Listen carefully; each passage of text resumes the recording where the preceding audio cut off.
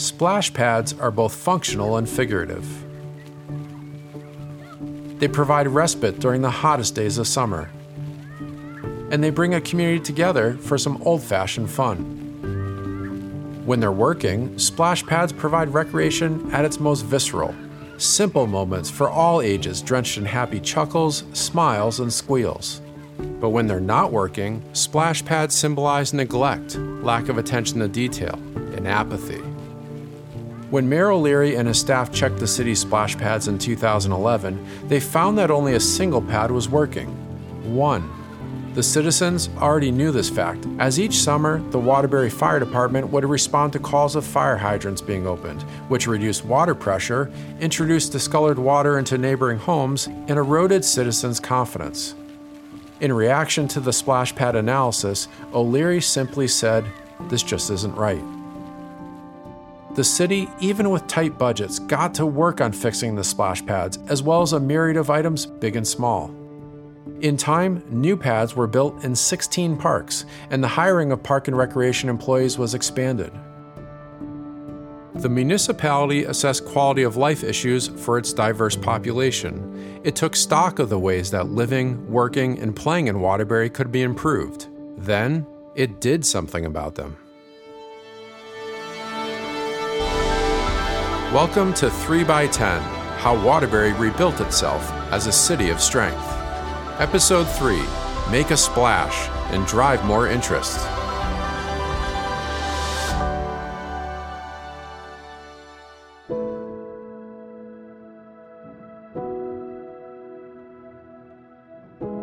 Improvements were made across the city's landscape, including renovations to its symbolic center, the famous Waterbury Green. O'Leary and his team were keen on maintaining the green's original character, while infusing modern features into the plan, like LED lights, security phones, automated irrigation, and a plaza space. The luster has returned to this downtown gem, renewing pride for the place where President Kennedy once spoke, and the Welton Fountain still resides. The Waterbury Green is back to majestically reflecting the words of Charles Burton, who in an 1857 issue of the National Magazine said, "Waterbury, with its beautiful center square and its quiet shaded streets, lined with handsome residences, presents an appearance quite unique for a manufacturing town." While the Green is a marquee renovation, a multitude of spots around the city have been reformed. Rivera Hughes Memorial Park has had handball, basketball, turf, and restrooms added. A grant-funded playground was built in Chase Park. The handball court and large carousel pavilion at 17-acre Lakewood Park has been renovated. New bathrooms and a playscape were created at Waterville Park. An entirely new park was even created in the Brooklyn neighborhood, creating a recreational home for children that was previously a charred building shell and overgrown vacant lot. Another recreational area receiving major attention was Fulton Park, which is listed on the National Register of Historic Places.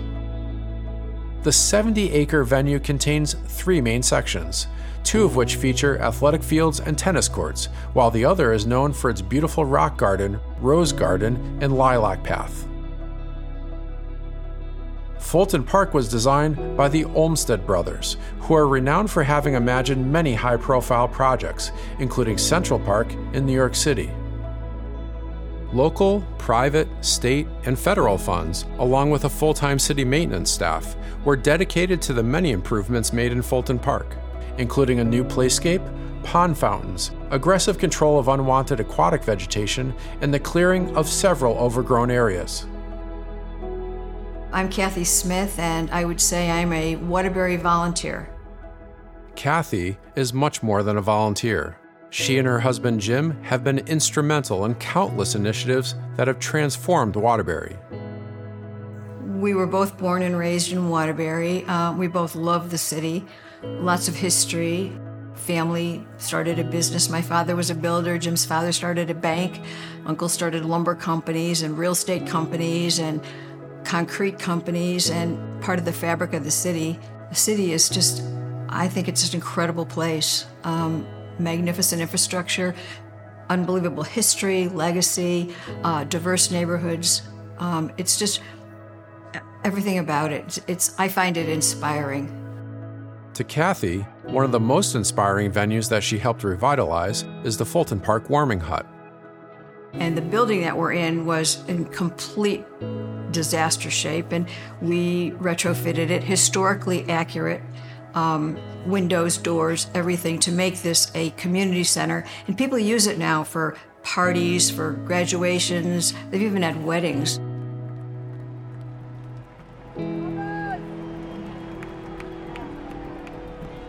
Municipal Stadium, one of the state's most historic baseball fields, was entirely rebuilt and renovated. Municipal crowds once cheered for Joe DiMaggio, Yogi Berra, and Phil Rizzuto when the Yankee greats battled the Waterbury Timers in 1947. They saw women's softball pitcher and Waterbury native Joan Joyce strike out Ted Williams, Dom DiMaggio, and Johnny Pesky in order during a 1961 exhibition. And audit teen stars like Ken Griffey Jr. and Alex Rodriguez during national tournaments of the 1980s.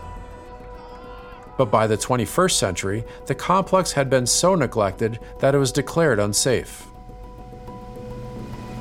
Since the multi-million-dollar multi-phase revitalization, Municipal Stadium has been the home of the Mickey Mantle World Series, the Waterbury Silverbacks of the Connecticut Collegiate Baseball League, Division II baseball power post-university, and a variety of travel teams and tournaments. Hamilton Park, with nearly 100 acres that began as a land gift from a silver factory owner in 1898, originally included a zoo and a public swimming pool. Through comprehensive neighborhood input, $9 million is now driving Phase 1 of a major renovation, which will feature a new pool, pool house, playscapes, and promenade adjacent to the Seven Angels Theater. Library Park, a neighbor to the similarly historic Waterbury City Hall building and the backyard lawn of the Silas Bronson Library, also received a major overhaul. With $1 million of support by the Harold Webster Smith Foundation, the philanthropic arm of Webster Bank, the park is now an even more attractive venue for downtown recreation and large community events.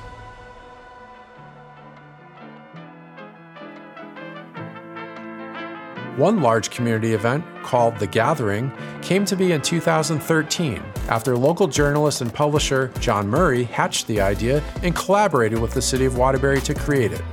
The festival brings all ethnic groups together as a celebration and exploration of Waterbury's diverse cultures. Over the years, more than 100 countries have been represented through parade floats, music, clothing, and food vendors. Today, it is the largest multicultural celebration in New England. As all of this was going on, the fiscal stability, the infrastructure overhaul, the quality of life improvements, interest from out-of-market leaders peaked. Several of the most successful businesses in the region and around the globe were now investigating whether Waterbury was a fit. Executives of King Industries spent a year secret shopping in the city, frequenting the stores, restaurants, churches, and parks to see whether they and their employees would be comfortable here. Bob King, the company's manager of operations, noted that leadership saw functional and cultural benefits to being in Waterbury. They love the community dynamic, as well as the city's proximity to ground, rail, and water distribution for King Industries' international business. But what really throws it over the top is when you see the educational support being put into schools to support manufacturers in the area. That really threw us over the top to know that this city is so supportive of manufacturing, where we really felt at home, and also we really felt that we would be successful here as a company within Waterbury. That feeling has led to their purchase of a 10.7-acre property, more than doubling their previous footprint, with a $51 million promise of development that will support a workforce of approximately 250 people.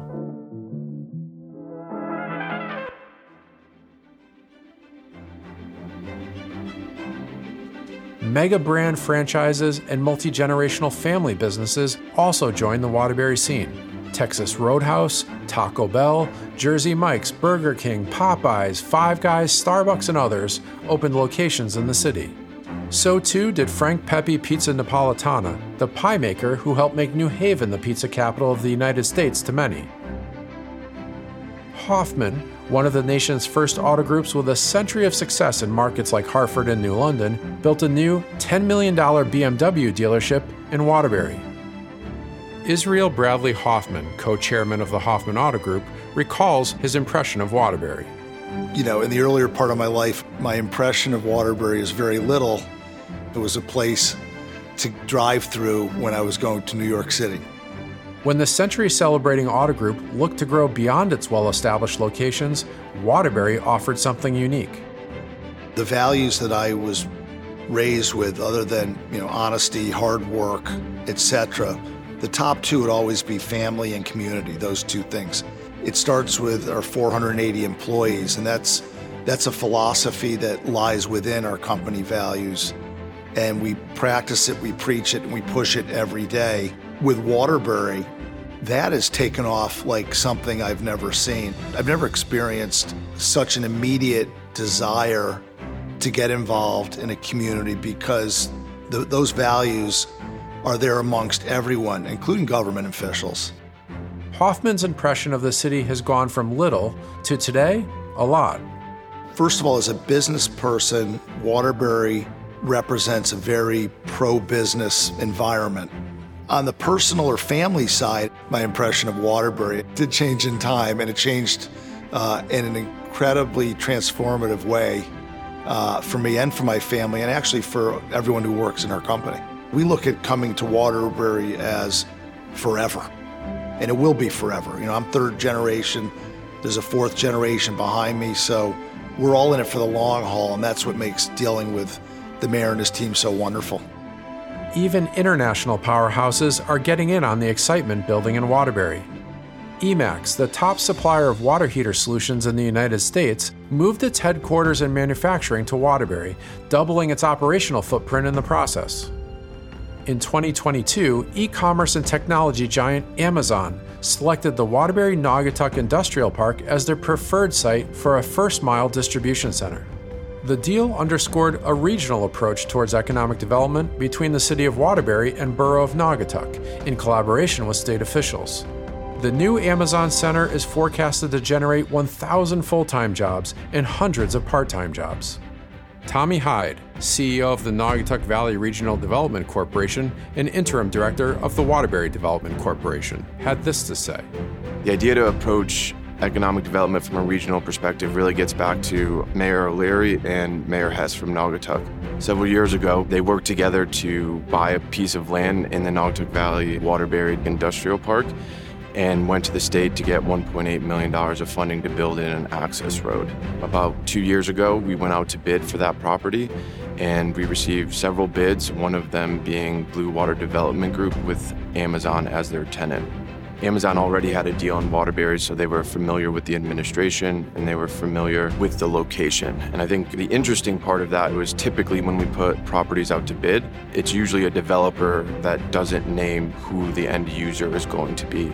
In this case, Amazon wanted the property so badly that they actually decided to put their name to it to give the city a level of confidence that this is not going to be a spec build. There's a tenant who's waiting for this development to happen. The pro-business environment in Waterbury has also intrigued companies with extremely unique models, like one revolutionary business that started with a fish tank in the basement of a Fairfield County residence. Ideal Fish raises Bronzino in an immaculate and sophisticated complex on Waterbury's Avenue of Industry. The delicious Mediterranean fish, a featured product alongside the company's salmon, shrimp, caviar, trout, and barramundi offerings, is grown in a massive recirculating aquaculture system. In basic terms, this means that the waste products of one system becomes the nutrient inputs for another. Says Eric Pedersen, the Ivy Leaguer turned Wall Street financier turned Ideal Fish founder. We do it in a way that the fish grow much more healthfully and much more quickly than they would in the wild. His business resides in an enormous structure originally built by the Waterbury Button Company, a few hundred yards from the newly widened I-84 highway that can transport seafood to a market or kitchen overnight. The ultra-sustainable model of Ideal Fish has garnered international acclaim. from a feature in the New York Times to being named one of the best for the world B Corps and environment. Yet Pedersen credits the Waterbury workforce for the company's meteoric rise. My staff, my employees are all located right here in the Waterbury area, and it's what's made us successful. And that's something that you can't look at in the papers or online and figure out. You have to go out and meet them. You have to sort of see what the labor force here is like. And what you have is, an ethic in this community that is resoundingly American. We're doing something really special that I think is going to change the way that seafood is supplied, not only in this country, but I think globally in time.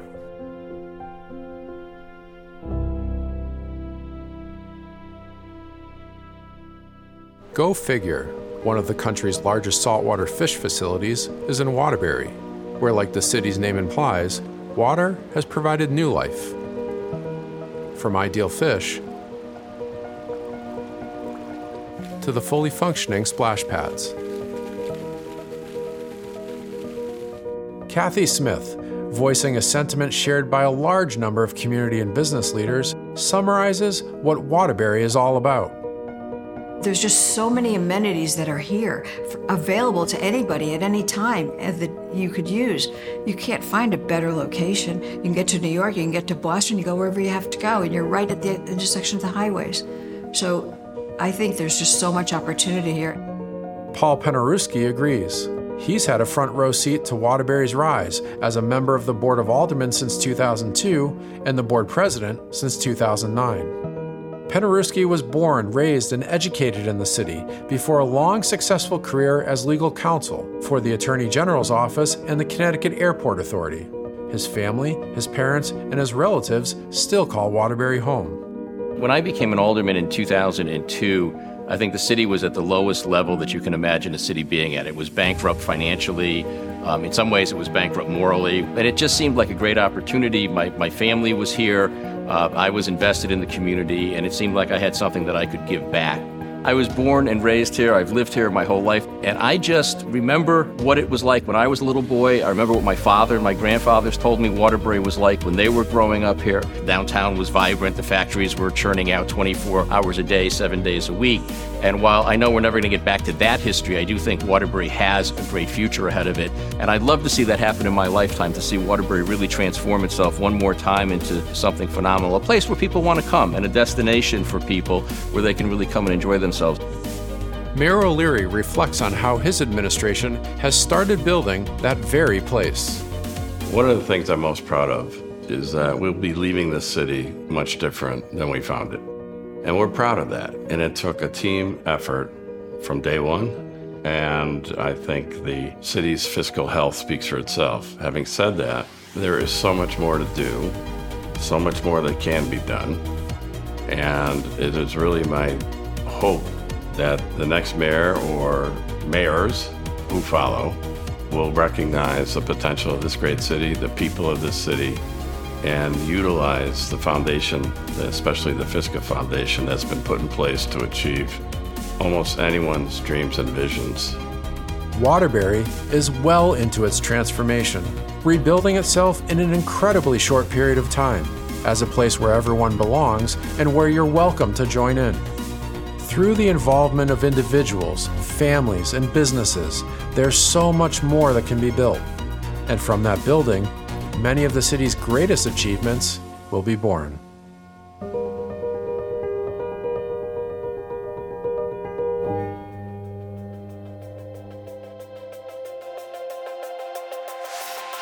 Listen to each episode of the 3x10 podcast, watch the 3-part video docuseries, and buy the companion hardcover book at thewaterbury.com.